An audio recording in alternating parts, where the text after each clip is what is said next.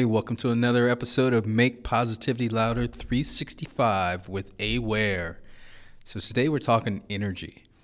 Energy all around us. It's the thing that we see kind of manifest itself through the actions that we take. It's something that's interesting because although we know it's around, we try to dismiss it. But seriously, you got to trust your vibes, trust your energy.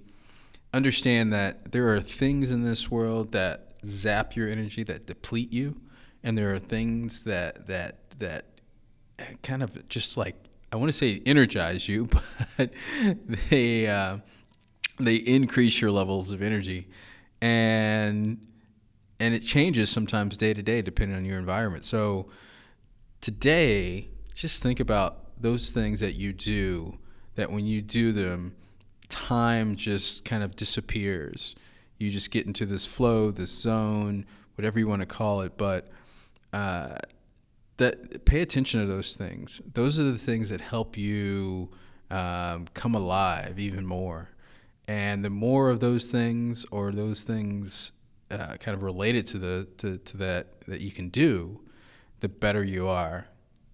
So pay attention to your energy and see where it flows. That's the cool thing, man.